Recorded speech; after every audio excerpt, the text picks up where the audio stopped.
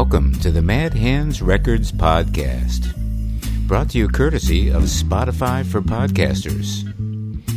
Thanks to Spotify, the music of Mad Hands Records is available for all to hear, anytime, any day.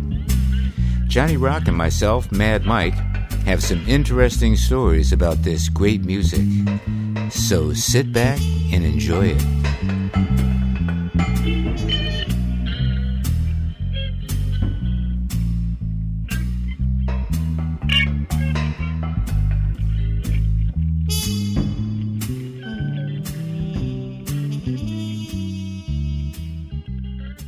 And welcome to episode 10 of the Mad Hands Records podcast. My good buddy Johnny Rock here, talking about my mad world. This was the 7th release on Mad Hands Records back in 2011. And you know, this was the first collection that I actually decided to put it out under my name instead of Thousand Tiny Fingers or Dave Rubin's collections. I had a whole lot of stuff that was in the can, I guess, for years of recording since moving to Teaneck and opening Mad Hands Studio. And you know those days as well as I do. You came from, I think you were still in Maryland because you moved what year? I was in Maryland first, yeah. You moved to Minnesota in 91 or 92? No. Well, you know, when I did the mural, I was living in Minnesota. Well, that's many years later. Yeah. But when I first moved to Teaneck, which was 1990, I believe you were still in Maryland. Yes, I was still in Maryland because I came up and saw you. You came up and helped me make the studio. Yeah. You didn't just come up and see me. We did heavy construction work in there. You were helping me build that. And it went through a couple changes. We built the room. The control room had to end up changing the size of it after a year. If I remember right, I brought more gear in and there wasn't enough room in the control room. Was it a year? At least a year. Yeah. And we started work probably 91. You had to move the wall out, right? The control room wall with the glass window that we could see into the playroom. That was a great studio. So many people came in there. A lot of good times in there, sitting in that room with you. Yeah. So you were a big part of getting that studio started. That was 91. And I would say, but right not too long after that, I opened the doors and started letting people in to play and record. And just a mountain of people over the years. 30 years of recording in Mad Hands Studio. Every time I came over, there was new people and some amazing talent. You know, from backup vocalists to, guitar players, organists, everything. Every possible iteration of music came through there. No, it was pretty awesome. And, you know, this collection, again, we're talking about this in 2011, My Mad World. It includes a lot of selections that really encompass a whole lot of different styles of things and different combinations of people that came in the studio in the early years, including Chuck Underwood, who really saved my music career when I was still living in Maryland. It saved me from becoming just a high school teacher and kept me playing as a working musician. I have to thank him. It was lucky you hooked up with him because that really did change it. You just thought you were going to be a school teacher after that, right? It was going to be a little music career. And play a couple little gigs and be a teacher. Yeah. And luckily it didn't work out that way. Well, the Method was a special group, and they were very progressive, and that just led to more things. It was an amazing time. I was teaching high school while I was in that band. So I was pretty busy at that time, 80 to 82. In any case, once we moved to Teaneck, 1990, I was still in touch with Chuck. And Chuck came up. He had a family by then. He would come up and visit. And I remember 2 specific visits. One was in 91 and one was in 92. And we always made a point of every time we got together, let's go down in the studio and let's play. I was watching Chuck on YouTube the other day doing a Steely Dan solo. And Kid Charlemagne or whatever it was, and I couldn't believe how old he looks. I still remember him from back in the day. He's like got no hair. He's white haired. What's left of it. He's doing great. He just did a gig I saw posting. He's been playing with lots of groups. He's got his little jazz trio he plays with still. But yeah, the Method. Boy, that was some heady times. But anyway, what we did with Chuck, though, when he would come up to visit, like I said, we'd always play a song. And one of the songs that we recorded, and I believe this was in 92, we entitled it Splang. And this was just the two of us. Chuck would lay down a keyboard bass line first, and I'd play along with him. And then he'd go back and start putting all this magic on top of it until it became this, wow, what is Yeah, this? I love splaying. Yeah, we're going to check that out. We're going to listen to Splang. And again, this goes back to 1992. We recorded it, and it appeared in 2011. It sat for that long, 20 years basically, until I put it out on this recording. And again, my thinking was, I got to get some of these recordings out just so people could hear them, because I have so many things sitting on discs and in hard drives. And You still do. I still do, Yeah. and most of it you don't remember. You don't get to Yeah. listen to it. So to have some avenue where people can hear it, it was a big thing for me. And again, people can still listen to that recording on Bandcamp. Do you ever think about digging out some Spectrum? I have in the past, or I still have recordings from Dave Smith. Again, they're a little further down the list because they're not with me on it, and I hate to be, Yeah, right, yeah. I've got so many things that I played. That's true, yeah. But I did that for Dave, actually. I had quite a few recordings. We're still in touch. Dave Smith? Dave Smith, yeah. He was my man. I'd love to see him again. He's got a podcast on YouTube he does now. But let's not get too far afield before we start losing where we're coming from here. Let's do some splang. I got some, I got a fever, and the only thing that's going to cure it will be some splang. Let's listen to Chuck Underwood and Mad Mike off of the recording "My Mad, Mad, Mad World," the seventh recording on Mad Hands Records, 2011. Check it out.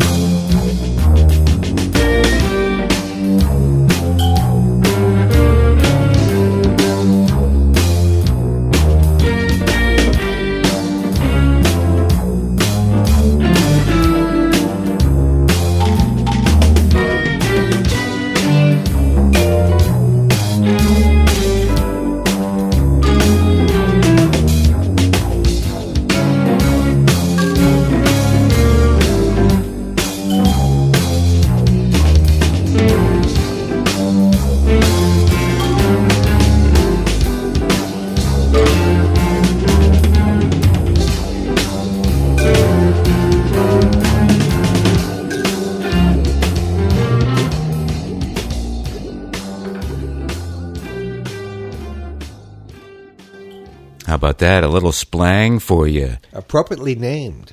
Chuck Underwood. Sounds like splang. Very cool tune. A lot of great lines in there. And we didn't know him. You know, Really it wasn't. We didn't plan it until we sat down in the studio, and Chuck just starts putting this stuff down. Sometimes that's the best, you know. Quite often it is. And they were just amazing trips when Chuck would come up, because we were always so happy to see each other. It had been a number of years since we really worked together, so any opportunity we had, hey, we jumped on it, and we had a great time. Always loved it when Chuck came up. It's been a little while now since I've seen him, since I'm down here with you in Florida, but keeping up with him, and he's doing a lot of stuff up there in the D.C. area. You ever going to get him down here for a visit? Well, he knows he's got an open invitation. He's got a lot of things he's got to do up that area. He's got 2 kids. One of them lives in upstate New York, and the other one lives in Lake Tahoe. Wow. So he's going different places. Florida's not in the cards right now for him to come visit, but he'll be here at some point. I'm sure of it. Well, you know, I got another piece that I want to play off this recording. Again, we're talking about My Mad, Mad, Mad World, the 2011 release on Mad Hands Records. And, you know, we've been playing a lot of stuff on the show week after week of Charlie Thomas. You know, we have the new recording we just did in 2019, which we're promoting now, and we have a couple more that are coming out and that he's part of. But he was also part of many other things early on at Mad Hands, and I was so honored to have him want to come out and just hang out at Mad Hands Studio. He loved Dave Rubin's poems. He would come out and read stuff for Dave. We even did a few gigs with the initial recording, the Psychedelic Steppenwolves. We played at the Knitting Factory, and Charlie would come out and do these gigs with us. I was like, wow. You know, he's not playing in front of, you know, thousands of people idolizing him for his Drifters tunes. He's reading Dave Rubin poems. I mean, he really got into it. So I was so excited anytime Charlie would come out to the house. One day in particular, I had a track that I had recorded with a number of other musicians that were part of my background, and there was no vocal on it yet. It was a standard tune entitled Fever. You know that old tune, Fever. And I had put down the track with one of our old friends from the D.C. area playing bass, Wade Matthews. Wade Matthews. The late Wade Matthews. Yeah, boy, he left us way too early. What a great bass player. Great bass player, great person, just total great musician. Now, besides him, I had some other people who came in and played on this track. Again, we didn't know it was going to turn into what it did. Another good friend from my early days in New York was Neil Alexander. We were part of, we played together General Disturbance. You remember you did a cover for us. We were a duo. The first one. We became a trio when we got Wayne Hammond. I'm sorry, the bass player who ended up playing with Mick Taylor. He was in the trio General Disturbance. We did some great stuff in East Village back in the mid-'80s. So when I moved out to Teaneck, I was still working in some capacity with Neil. So anytime I could get him to come out as well, it was always a great thing. So he's on this track, this Fever track. Now, another guy who we've played earlier when we were talking about Louis Lyman's CD, Rob Wiggins, who did all the programming for the drums on that recording. He's doing the drum recording, the drum machines, on this recording, and doing some backup vocals as well with Nate Woodson, 2 backup singers who used to play with Charlie as Drifters back in the 90s. Now, who else is on this? We've also got Bob D., alumni of Thousand Tiny Fingers, playing the guitar on this, and Tom Russo playing trumpet. He's an alumni from way back as well, and he still lives in my apartment in New York City. Oh, yeah, East 9th Street. East 9th Street, 329 East 9th.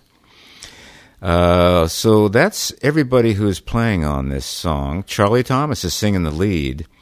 Again, it's a classic tune written by Cooley and Davenport entitled Fever, and it's on my 2011 release, My Mad, Mad, Mad World. Let's give it a listen.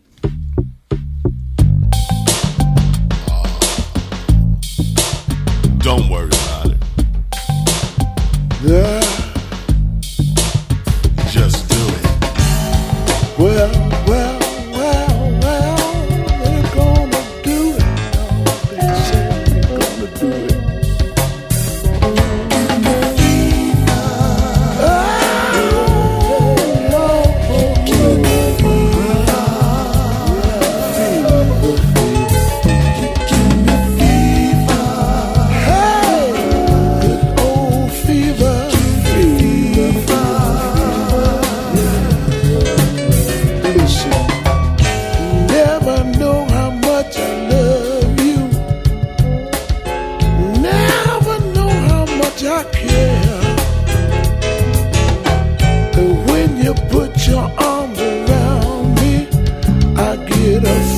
ain't that so hard to bear?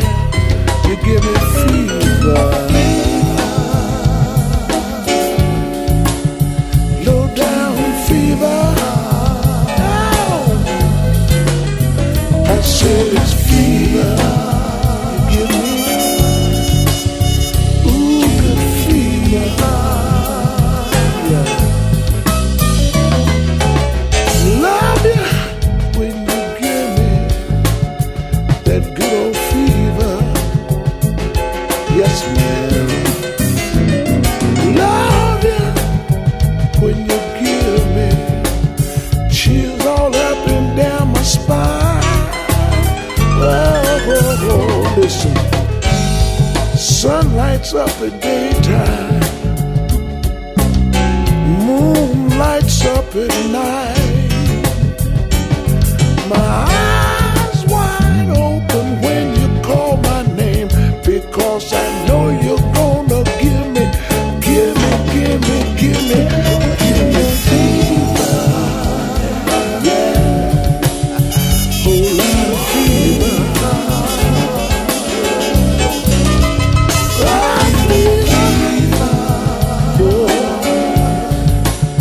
Whole lot of fever.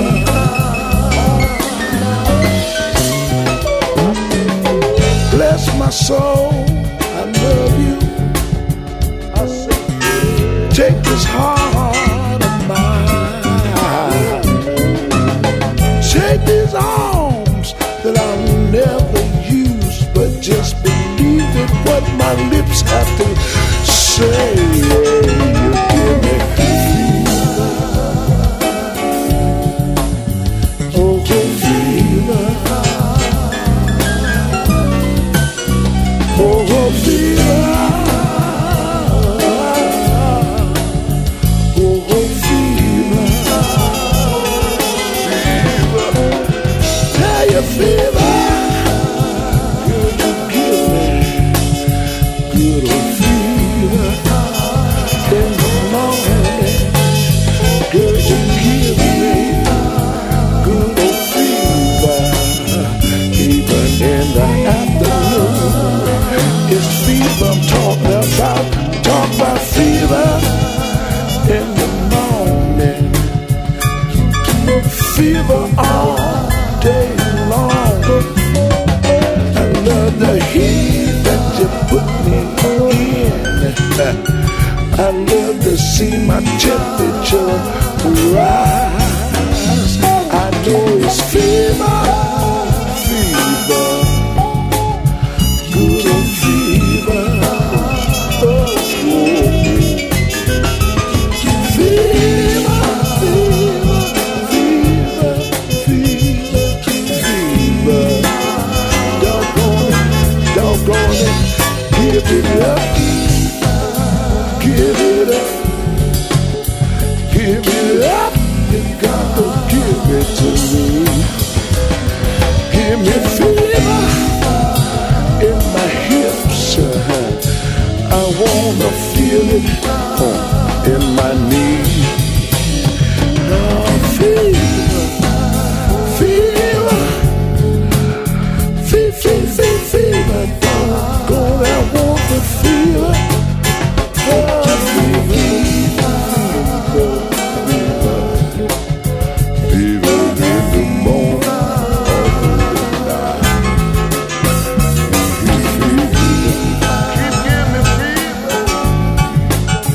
Nothing but fever.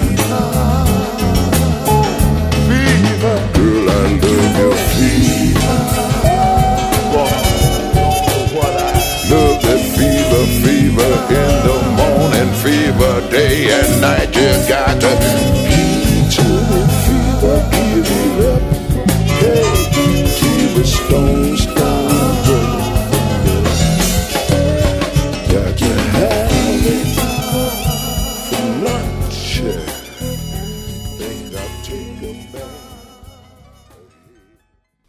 That was Charlie Thomas singing the classic Fever. Amazing track, man. Just bringing back the memories. It's hard to believe that was 30 years ago it was recorded. Peggy Lee? Oh, no. your version. Well, I'm not sure when Peggy Lee recorded it, but that version you just heard with Charlie Thomas is 30 years old. Peggy Lee did sing it. A lot of Probably people in the sang 50s. it. Not sure 50s when. or 60s. It's a very popular song, making somebody a lot of money. Cooley and Davenport, those are the writers. They're making a lot of money off of that. So we got our own version, and we're sticking by it.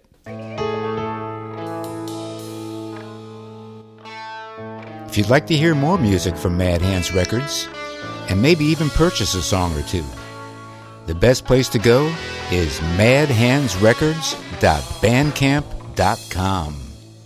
The whole catalog is up there, and you can listen to any song on the site without charge. There's a lot of content, so take your time and visit often. madhandsrecords.bandcamp.com. If you like the Mad Hands artwork on Bandcamp, check out my site, mindofmonto.com, all one word. Some of my more familiar oils, as well as sketches, and some of my album cover art is on that site. Email me at monto51@yahoo.com and tell me what you think. That's right, Bandcamp's the place to go. A lot of recordings up there. I hope people will check out that site. You can hear a lot of Charlie Thomas up there, a lot of Thousand Tiny Fingers, a lot of great stuff. Now, again, Johnny and I are talking today about my Mad, Mad, Mad World recording of 2011, which was my first solo album, I guess, if you want to call it that. And I was wrestling together all kind of recordings that took place over the 90s and into the beginning of the next century. We already heard little stuff that had Charlie Thomas on it. Before that, we heard some stuff with Chuck Underwood. Now, there was another gentleman that really influenced me tremendously in my New York days, and it's carried over to today. He was a vibist, well, he still is, vibist and bass clarinet player out of Germany, Gunter Hampel. If you know his history at all, he is one of the proponents of free jazz and playing in collectives where everybody's sort of playing off each other and coming back to main themes at some point in a piece. And during my early days in New York, he happened to hear me at a jam session, there were so many of them going on in New York at that time. And for whatever reason, he wanted to hang. And we would play. My apartment on 9th Street was an area where he could come and jam a little bit. And then he put a little group together at that time, which included Wayne Hammond on bass, Neil Alexander played with him, Bob D played with him, and he would his catalog of songs.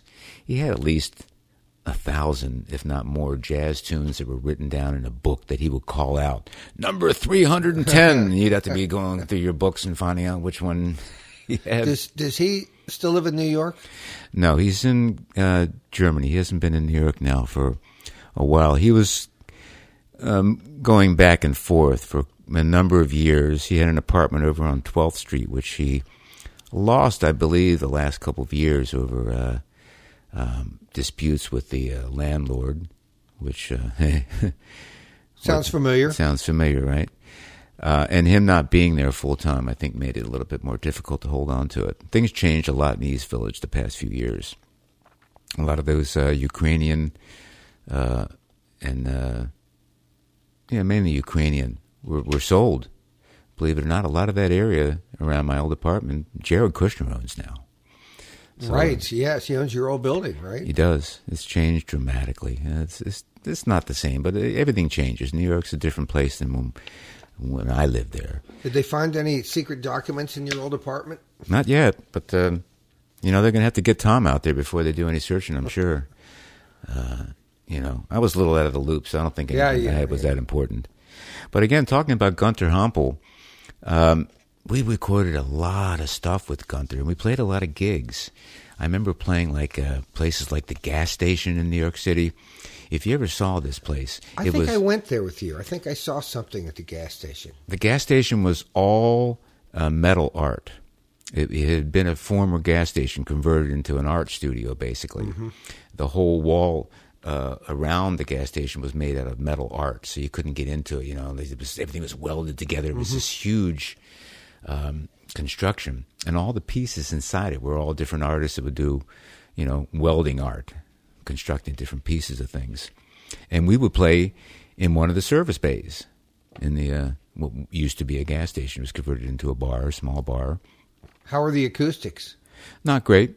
Yeah, it was a concrete floor, car repair place. Yeah.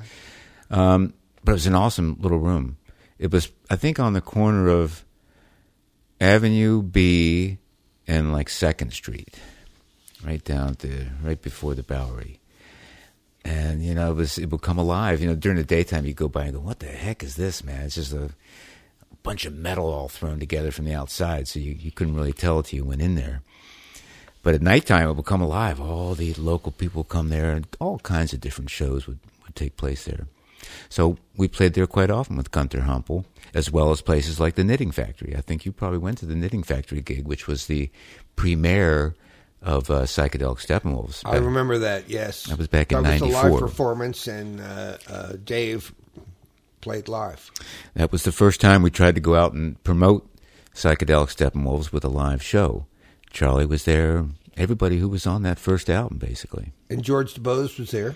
I remember, and Churchy. I'm sure he was. I know George was. Yeah. A lot of people showed up for that. Yeah, it was a great time. And that was the fall of 1994. That's when that was. Well, getting back to Gunter, on this particular recording, I managed to find a couple of things that we did, which were two of the pieces on this CD were just Bob D on guitar, Gunter Hampel on the vibes, and myself on drums. And we had this one piece that we did that ended up being on this collection that we didn't have a title for it till we started listening, and part of it didn't sound like a bunch of elephants running through a room, like baby elephants, really, because they were starting out slow and they're finally coming into their own. So we ended up entitling this song The Elephant Walk. And Elephant Dance, rather. And again, it's just three of us, Gunter Hampel, Bob D, and myself, just having some fun. Let's give a listen to this Elephant Dance.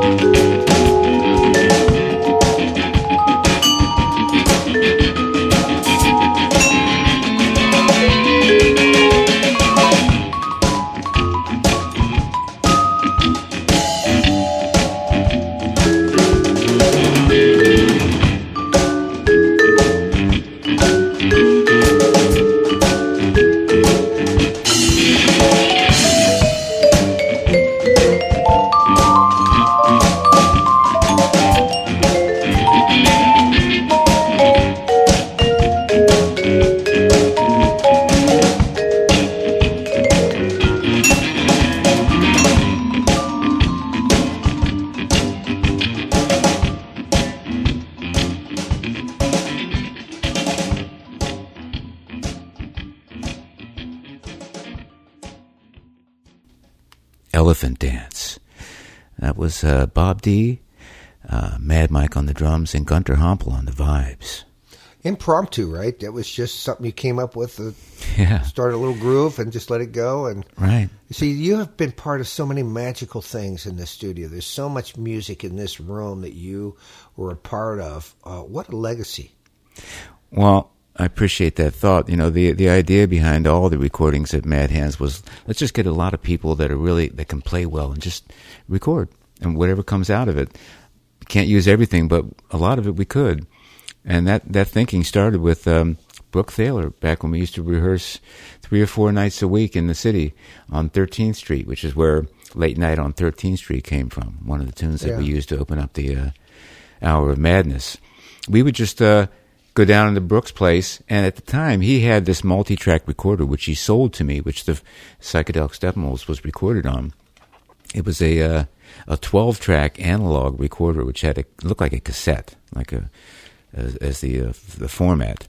But we'd go down there to rehearse, and we would usually rehearse 3 hours a night, like for 3 or 4 days a week, and he'd always have that recorder running, which meant he had tapes, and they weren't cheap.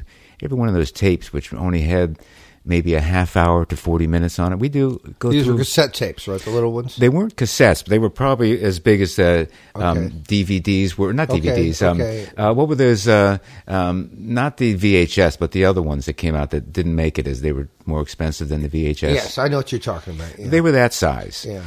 But so we would go through hundreds of dollars worth of these tapes because they were all multi-tracked. So we had all these recordings. And where are they now?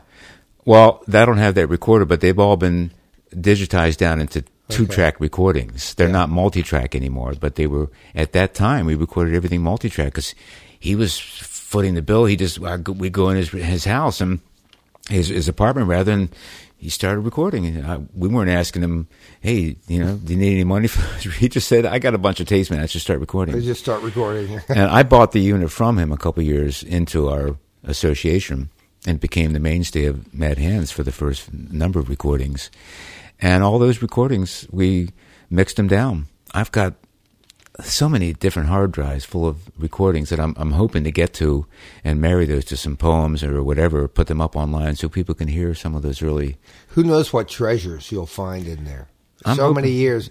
I know that it all started in your father and mother's garage in Flower Valley, because ever since I've known you, you've been involved with. There was always new musicians, always new people, and it just never stopped. And then it finally ended up in the Lower East Side, where you were just hooked up with so many people, and it just exploded into new names and new musicians and new music, and it's just been an incredible ride.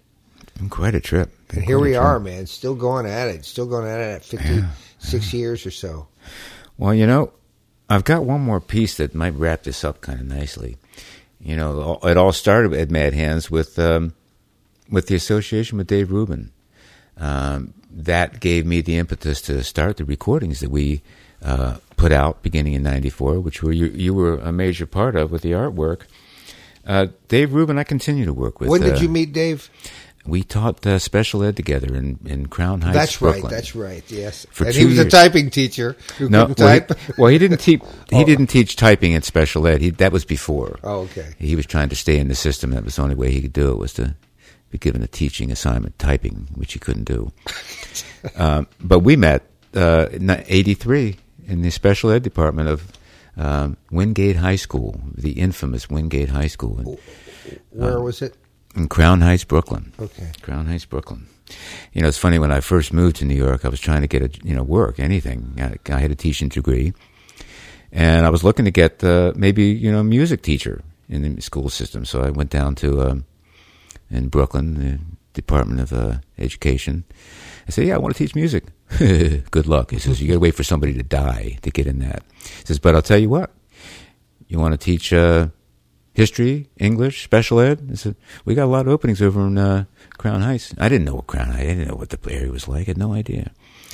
So I said, hook me up. So the first day I went out there, it took, an hour on the subways, taking, the number 4, the 5 line out to Nevins. I can't even remember all the stops I took, but it ended up in Crown Heights.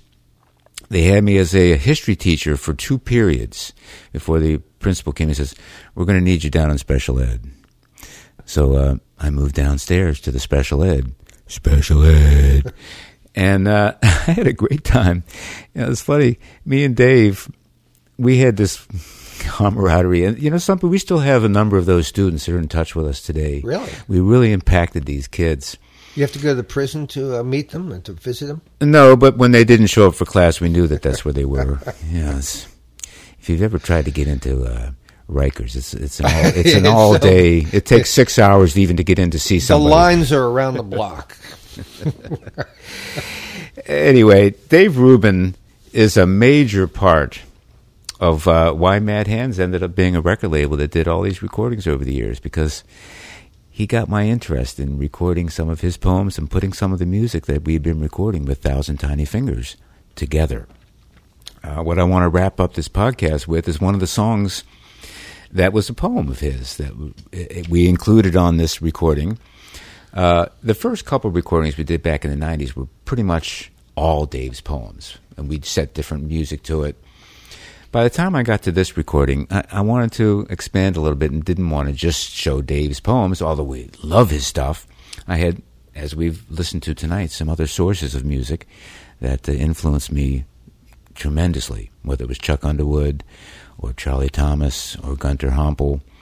But I do want to end up this podcast with one of the early recordings we did, just with Dave Rubin and Bob D. and Brooke Thaler. This song that I'm going to play for you is called The Name Dropper's Diary. And actually, we did have another person who played on this as well.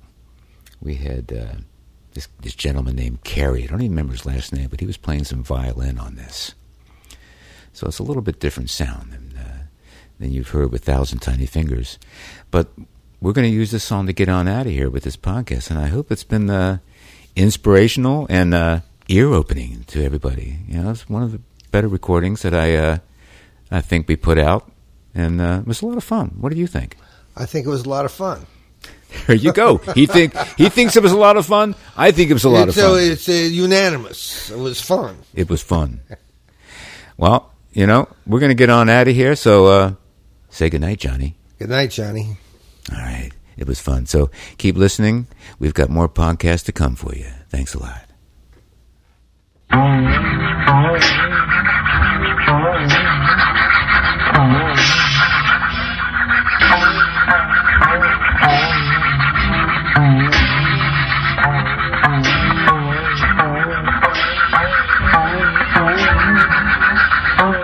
Name Dropper's Diary. Everyone you knew was famous. Everything you did was entered into a journal for the sake of posterity. You knew they'd come knocking at your door, the scholarly hounds, the seekers, the dumpster divers. So here, finally, you lay it out, the true story like it really was. No inflation, no self-promotion, of course. Who needs that? Everyone you knew was famous. What did you say your name was?